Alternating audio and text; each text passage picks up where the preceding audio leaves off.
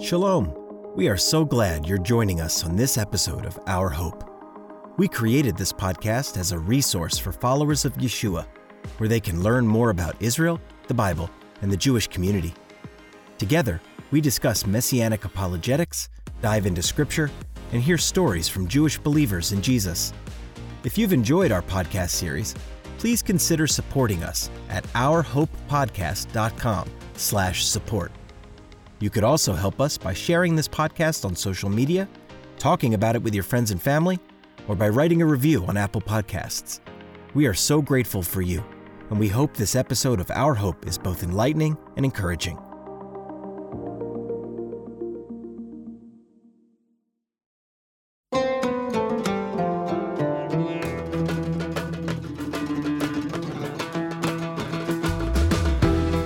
Welcome to Our Hope, a production of Chosen People Ministries. On this podcast, you will hear inspiring testimonies, learn about messianic apologetics, and discover God's plan for Israel and you. Wherever you're listening, we hope you lean in, listen closely, and be blessed.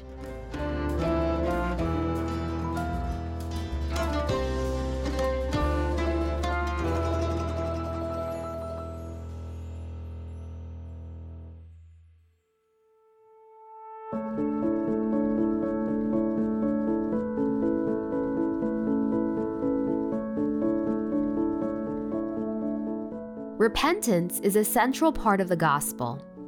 It is an essential step to believing in the Messiah, both when we first turn to him and as we go about this journey with him. Repentance can be a painful process, as it involves confessing sin and acknowledging our need for God's help. Thankfully, repentance is also a healing process. It paves the way for us to receive God's forgiveness and transforming power. We hope this episode encourages you that God's grace is abundant. He delights to forgive, and that is sure to change your life. It certainly changed the life of today's guest, Dr. Seth Postell. He's the Academic Dean of Israel College of the Bible and author of the books Adam as Israel and Reading Moses, Seeing Jesus. He also contributed several chapters to the Moody Handbook of Messianic Prophecy. I now introduce the host of Our Hope podcast, Abe Vasquez. Welcome back, everyone, to another season of Our Hope. We are now in season 8. I am just so delighted and excited to come this far. It's quite the accomplishment. Podcasts can be very hard, especially when you're doing them week to week. And I don't know how people do them day to day. That's some hard work. But, we put a lot of our passion and energy behind creating these episodes, really so that we can just continue to encourage you as you listen. If you're driving to work, if you're cleaning up around the house and you're listening, we just want to be an encouragement to you. That's our hope, pun intended. And so today, we're really excited to have a new guest. In the past, you've heard from Chosen People Ministries staff members and people who you may have heard at our conferences before. But this person is new. He's spoken at a couple of our conferences, and you may have seen his video on our social media. He shared his testimony on I Found Shalom. We'll talk a little bit about that in a bit. Today, we have Dr. Seth Postell. Seth, thank you so much for joining us. Thank you for accepting the invitation. Thank you for inviting me. So we ask every new guest a very deep theological question, something that you may not be able to answer. What is your favorite food? That's a great question. I think a New York bagel, lox, and cream cheese is among my top favorites. Yes, absolutely. I think a close second, actually, my wife makes really good crispy chicken wings in her wok. Ooh, that is delicious. That is delicious. Me and my wife actually just purchased a wok, and I cannot wait for it to come in. We got the stove attachment and everything, so we can get the fire nice and hot. So that is awesome. Well, like I said, thank you again for being with us. We already mentioned that you're the Dean of Israel College of the Bible. Would you tell us a little bit about what makes this college unique? So actually, people will probably better know the name One for Israel. Mm-hmm. So it would be the One for Israel Bible College in Israel. We call it Israel College of the Bible, but it's One for Israel Bible College. And what makes our college unique is we're actually, we are an accredited Bible college that serves both Jews and Arabs here in the land of Israel. Wow. You know, we've seen over the years, God's really at work in Israel over the last, I'd say over the last 25 years. The congregation, the Messianic congregation has grown exponentially. Nice. And, we've also seen God doing some great things among Arabs as well. And so our college is one of these, it's a place where Jews and Arabs come together to study the Word of God, and are encouraged to pray for our people, encouraged to reach our people with the good news of Yeshua. That is awesome, Seth. And we just wanted to share, we know the story of how you first came to faith. Your I Found Shalom testimony is one of our top performing videos on our Facebook page. So having you here, it's hard not to be a little bit starstruck. Just wanted to let you know. I appreciate it. Thank you. It's so true. So let's jump into today's topic. We're going to be talking about repentance. Let's just sort of start with the basics. What does the word repentance even mean? Yeah. In Hebrew, the word tshuva, it actually comes from the root shuv, to return, right? And, what I find to be really amazing is very frequently the word is actually applied to God and what God would do for our people. That God would restore our people, that God would bring our people back. But at its foundation, at least in the Hebrew sense, it means to return. Yeah. So Seth, what role would you say repentance plays in someone coming to faith in Yeshua? Why is it important? Well, it's interesting that when you think about the whole notion of why Yeshua came, right? Yeshua came to provide forgiveness of sins, right? And so we look at, one of the classic chapters in Isaiah chapter 53, right? The forbidden chapter. And his whole role as an atoning sacrifice, right?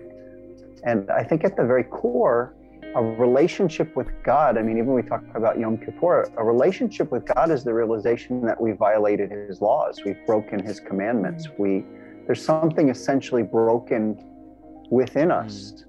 And I think that that's a really key realization when it comes to our relationship with God, that, why would anybody ever turn to Yeshua were it not for the fact that they understand that hey, I'm separated from God. My sins have separated me from God. Isaiah chapter 6, an amazing passage where, the prophet Isaiah sees God and he sees the holiness of God, and he hears these burning ones, these seraphim, these angelic beings, holy, holy, holy, crying out. And his response to God is, woe is me, woe is me. And God, in order to use Isaiah, where he's, who will go before us, he first has to deal with Isaiah's unclean lips, with his sin. Yeah. And so I think at the very heart of a relationship with God is the realization that there's something broken that needs to be fixed. There's sin that needs to be dealt with. And I think that that's where repentance comes in, is the realization, hey, I'm not right with God. Yeah. And how do we know if repentance is even genuine? I think that's probably, even for a mature believer, you play mind tricks with yourself and you wonder, like, was this even genuine? Like, how can we know? Yeah, I'm always a little bit careful about, when it comes to trying to determine what's genuine, what's not genuine. I think that that's in God's hands. Yeah. I would just simply say this, that, there's no question that, the scriptures talk about being born from above in John chapter 3, being born from above. That's something very supernatural. A passage that I really love is in Ezekiel, and let me just read it. It talks about what God would do with our people in Ezekiel 36 and verse 24. Let me just hold on. I got to get my Bible open here. Yeah. God says about our people, I will take you. This is from Ezekiel 36, starting verse 24. For I will take you from the nations, gather you from all the lands, and bring you into your own land. Then I will sprinkle clean water on you, and you will be clean. And I will cleanse you from all your filthiness and from all your idols. Moreover, I will give you a new heart and put a new spirit within you, and remove the heart of stone from your flesh and give you a heart of flesh.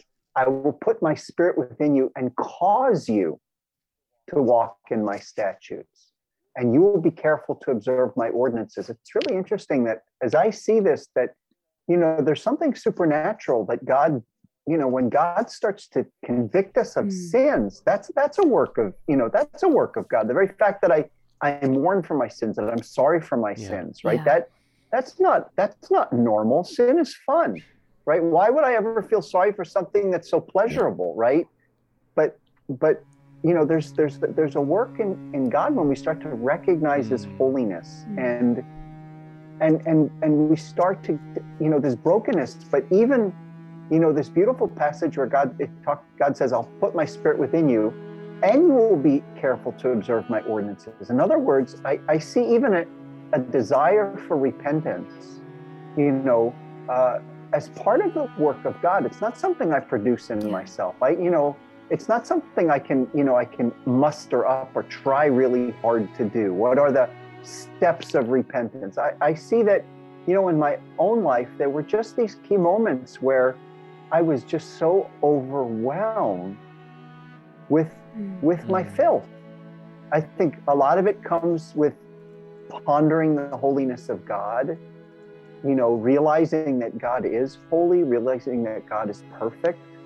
So in terms of determining whether repentance is genuine or not, I would, my own personal thoughts here is we could that would almost be a rabbit trail. We could never, if we could end up worrying about that all the time, and I think that would be unhealthy for a thriving spiritual relationship. In other words, how do I really know that I've repented? How do I really know that I've loved God? Whenever I come to those places, I just come back again to the gospel. For God so loved the world that He gave His only begotten Son, that whosoever believes in Him, will not perish but have everlasting life. Did I believe in Him? I did. Why? Because I know I was perishing. And so that's where my comfort is. I don't look to how genuine I am. I look to the gospel. I look to God. I look to His character. I look to His goodness. And that's where my security comes from.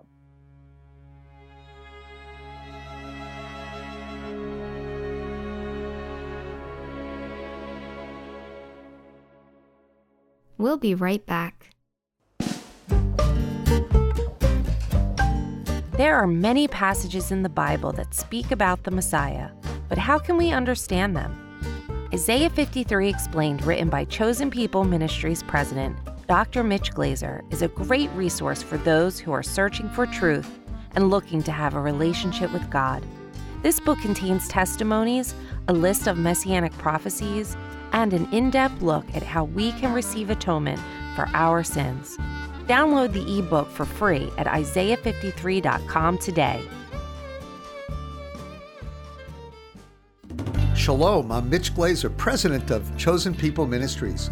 In Romans 1:16, the Messianic Jewish apostle Paul wrote, "For I am not ashamed of the gospel, for it is the power of God for salvation to everyone who believes, to the Jew first and also to the Greek." These words are for all believers, Jews and Gentiles alike. God clearly has a heart to reach the Jewish people, His chosen people, with the good news that the Messiah has come. That same passion has inspired Chosen People Ministries to establish a global outreach among Israelis from Israel to New Zealand to India to New York and beyond. To discover how you can share the good news that Jesus is the Jewish Messiah with Jewish people this year, visit Chosen People Ministries at chosenpeople.com/radio. One thing that really resonated with me when I watched your I Found Shalom testimony is you mentioned how after you first started to believe in Yeshua, you went through this really bad season of guilt where you would repent and be born again, and then you would be born again and born again. And I went through the same exact thing when I first came to faith. I was 14. And I know we probably have listeners who are new believers in Yeshua and who may be struggling with some guilt. How would you explain the difference between conviction of the Holy Spirit and guilt that maybe would drive us away from God? Yeah, it's such a good question. So, as I understand it, I do believe there's a real devil that really wants to, his job is to accuse us. And his accusations will always leave us with despair, right? And that's how the devil likes to leave us with total despair. But never in Scripture, when God convicts people of sin, are they ever left with despair, at least not for long. In other words, if you look at Isaiah chapter 6, Isaiah says, "Woe is me, for I'm ruined," verse 5, "because I'm a man of unclean lips, and I live among a people of unclean lips. For my eyes have seen the King, the Lord of hosts." But then immediately, no time even elapses that God basically sends one of the angels with burning coal from the altar, right? Mm-hmm. The whole connection with sacrifice, and he touches Isaiah's lips. And says, your iniquity is taken away. And so I think that, this whole notion of despair is definitely not something of God. I think that a conviction of sin, always has to come with a deep sense of hope, right? I mean, that's the heart of God. I mean, you think about, it's interesting, if you look at the structure of the Torah, almost dead center in the Torah is the Day of Atonement. Mm-hmm. I mean, it's literally like a chapter short of being dead center in the Torah. So the heart of the Torah is God's provision for a removal of sin, right? And so I would argue that for me that I think, with my own testimony, I think the despair came about because of some lapses in my own understanding of the gospel. I believe that I was made new. Mm-hmm. God changed me when I put my faith in Yeshua. That said, it took me a few years to come to a clear sense of the fact that that I didn't need to be scared to death of God, because he really did love me. I mean, the proof of his love was in the Messiah, Yeshua. And so I as a sinner, I could run not away from God and cowering in fear. I could run to him, assured that that he has removed my guilt, that he has taken all of my sin, on the cross. Mm-hmm. So again, any time that God is at work, repentance ought to lead us, to hope.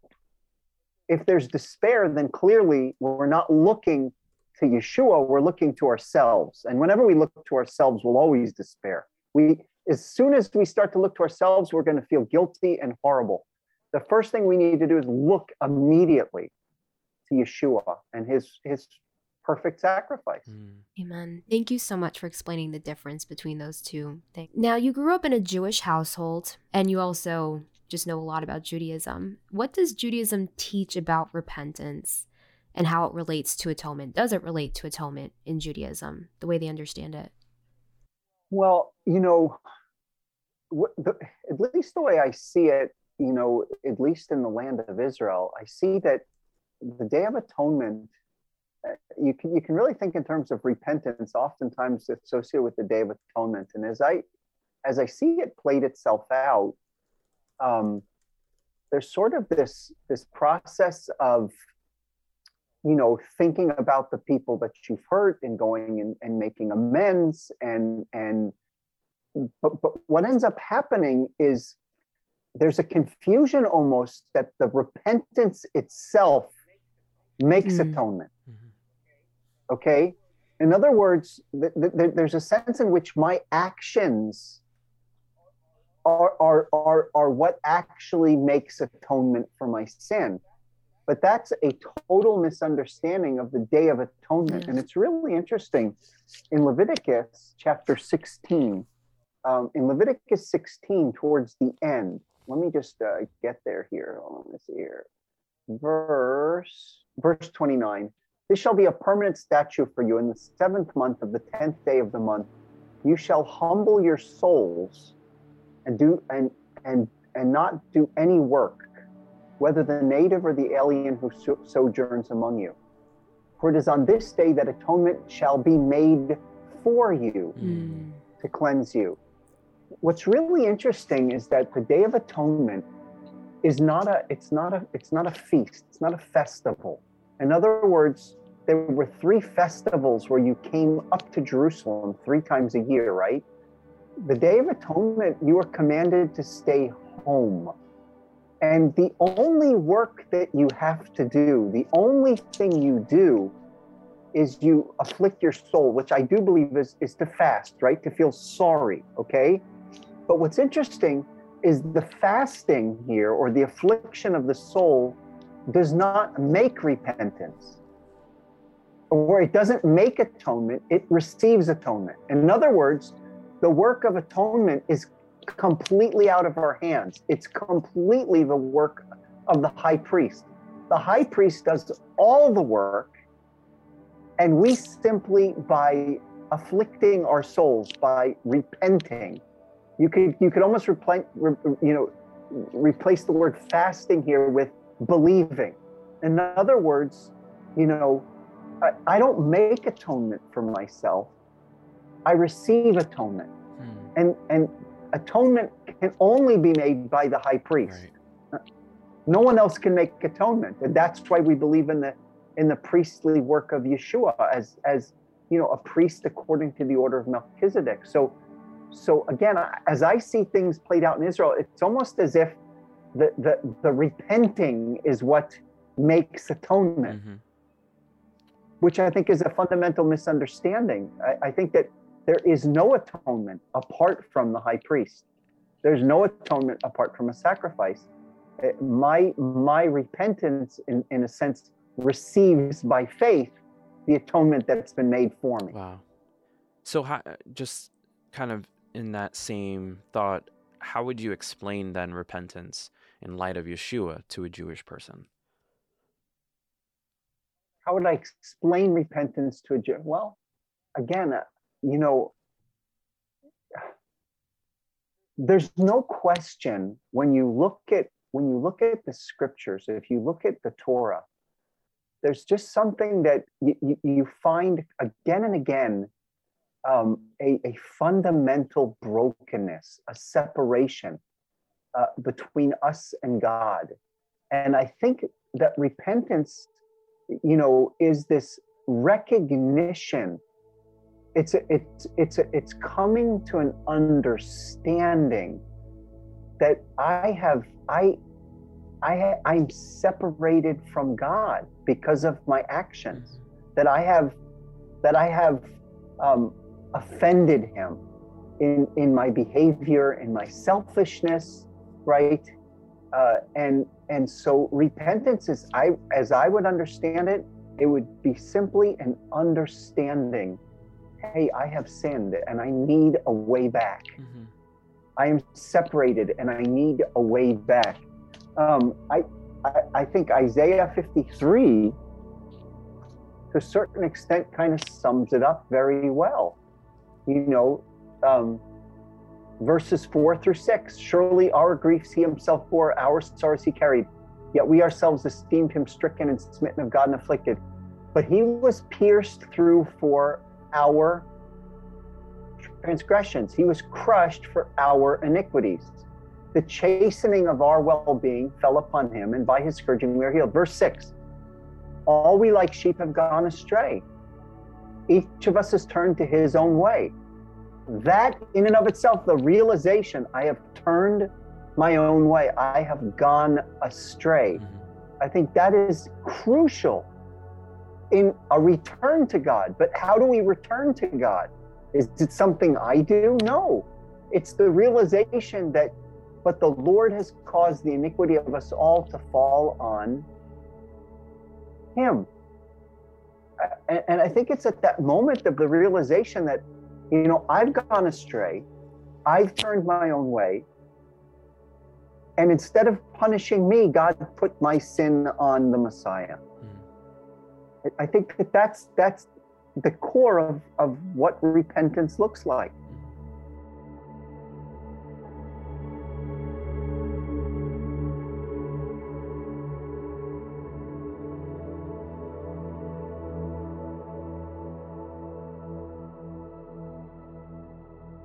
So Seth, throughout Scripture, there are times when God called the Israelites to collective repentance. We see it with the prophets: turn back to God, turn back to God, turn back to God. Would you say communal repentance still has a place in our world today? Yeah, I mean, you look in Nehemiah, the prayer Nehemiah and in Ezra, where the people collectively gathered and cried out. Of course, I think that there's something very, as a community, I think that there is a place. I also think that, I look at Daniel chapter 9, where Daniel is also grieving over the sins of his people, and he's praying and he's crying out. So I do think that there is a place of the community interceding for and praying for and crying out for and confessing sin. James, the book of James talks about confessing our sins one to another. And so I do see that there's something very important in a communal approach to God, where we collectively, confess our sins. I do think that there's something very healthy and very beautiful in that. And as the body of Messiah, as believers in Jesus, in community with each other, and even out in the world, there are times when we're going to offend people, and there are times when there's going to be misunderstandings. So how should we repent and seek each other's forgiveness? Yeah. Obviously, when Yeshua talked about the two greatest commandments, right? Loving God and loving our neighbor, and I think that that's something that the moment that we understand that we've offended somebody, I do think it's, we don't wait till, a few days before Yom Kippur to get things right. I think that it's really important to live a lifestyle that, to the best of our ability, when we know that we've offended somebody, that, we go and we confess our sins and we say, listen, please forgive me. I think as a witness for people. By the way, I also think that there's a beautiful model in Stephen, as Stephen was being stoned. Yeah. Right. And the final words before he died was, Father, forgive them, which I think is also, not just, us going to people when we've sinned against them. I think that that's, to a certain extent, that's far easier than forgiving people that have sinned against us. Right. Yeah. And I think that, this whole notion of, I think Stephen living this life of, his final words were letting go of any kind of any hatred or bitterness towards those that actually hurt him, right? Wow. And so, I think that it's an important way to live. Now, of course, and we all know this, there are some relationships that, to the best of our, there are some people that will refuse to live at peace with us. There are, that unfortunately we live in a world where, there are certain people that will choose to never reconcile, or they will never that we'll live estranged from them, short of a miracle. Mhm.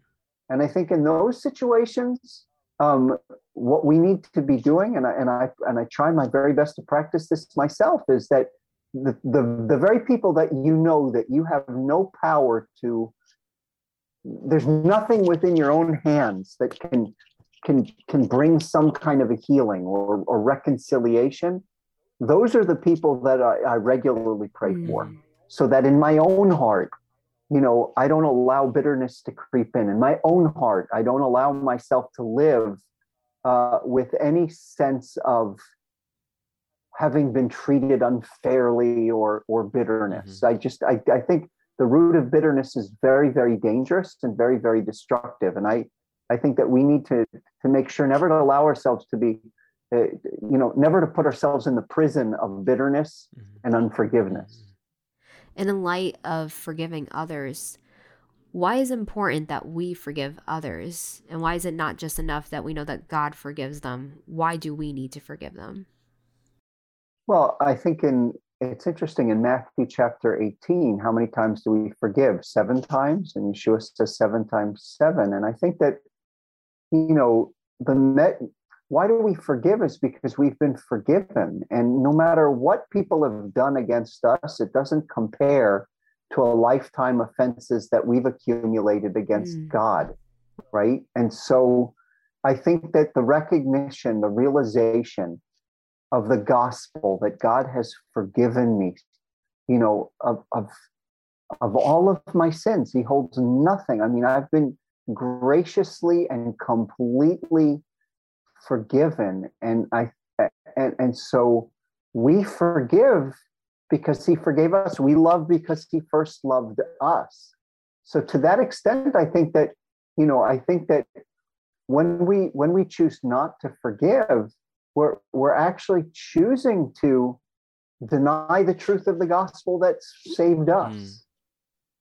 Seth, as we wrap up this amazing episode, thank you so much for just walking us through this. I'd like to just ask this question: how has God's immense grace changed your life as a Jewish believer in Messiah? Yeah, you've heard my testimony, and I think that there was a period in my life where I detested and loathed myself. I felt detestable to God and detestable to those around me.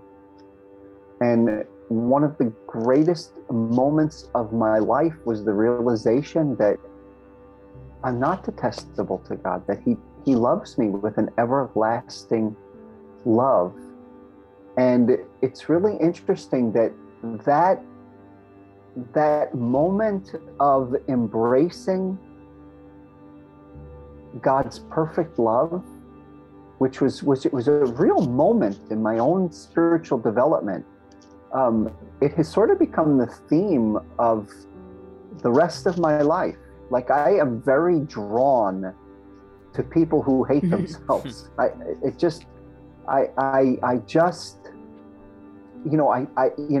it's easy to typically spot the people that loathe themselves, right? And so I'm really drawn to the down and outers, because I was a down and outer. And one of the passages that has meant a lot to me is in Isaiah chapter 42. Isaiah chapter 42, it talks about the Messiah. Behold, my servant whom I uphold, my chosen one in whom my soul delights. I have put my spirit upon him. He will bring forth justice to the nations. He will not cry out or raise his voice, nor make his voice heard in the street. Verse 3 is really important. A bruised reed he will not break, and a dimly burning wick he will not extinguish. And I think that the love of God in my life, there was a time where I was a dimly burning wick. I was a very bruised reed, and Yeshua didn't crush me. He didn't break me, and he didn't extinguish me. He fanned to flames. Wow. His own love in my heart. And so I think that that has really been something that gives me more delight than anything else I can think of, is to find those people that feel completely dejected, rejected, ugly in God's eyes, ugly in people's eyes. And with the gospel, the good news that God loves them unconditionally, and do anything and everything I can to encourage them, to fan those flames. So that's really been, I'd say, the theme of most of my adult life. Amen. Thank you, Seth. Thank you for being a part of this. It was a really, really special episode. Thank you so much. Thanks, Seth.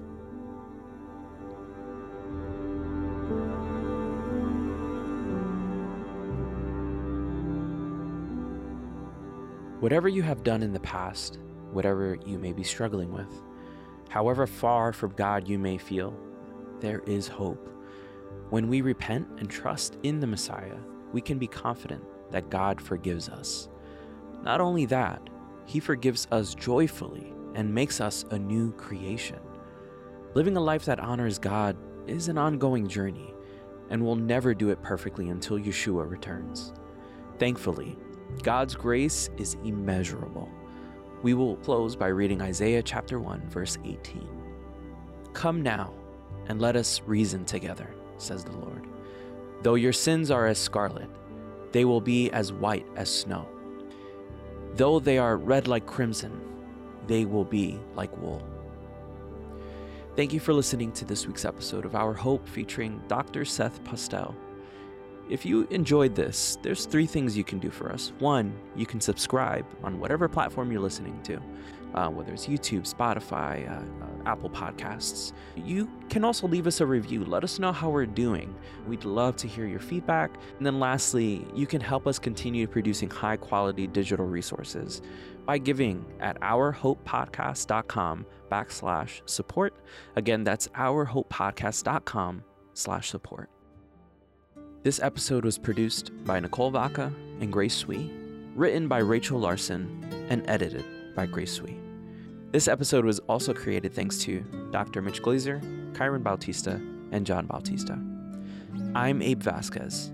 Until next time.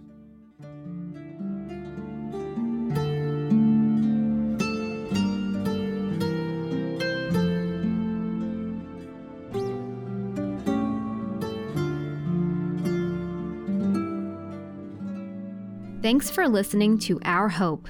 If you like our show and want to know more, check out ourhopepodcast.com or chosenpeople.com. You can also support our podcast by giving today at ourhopepodcast.com/support. See you next time.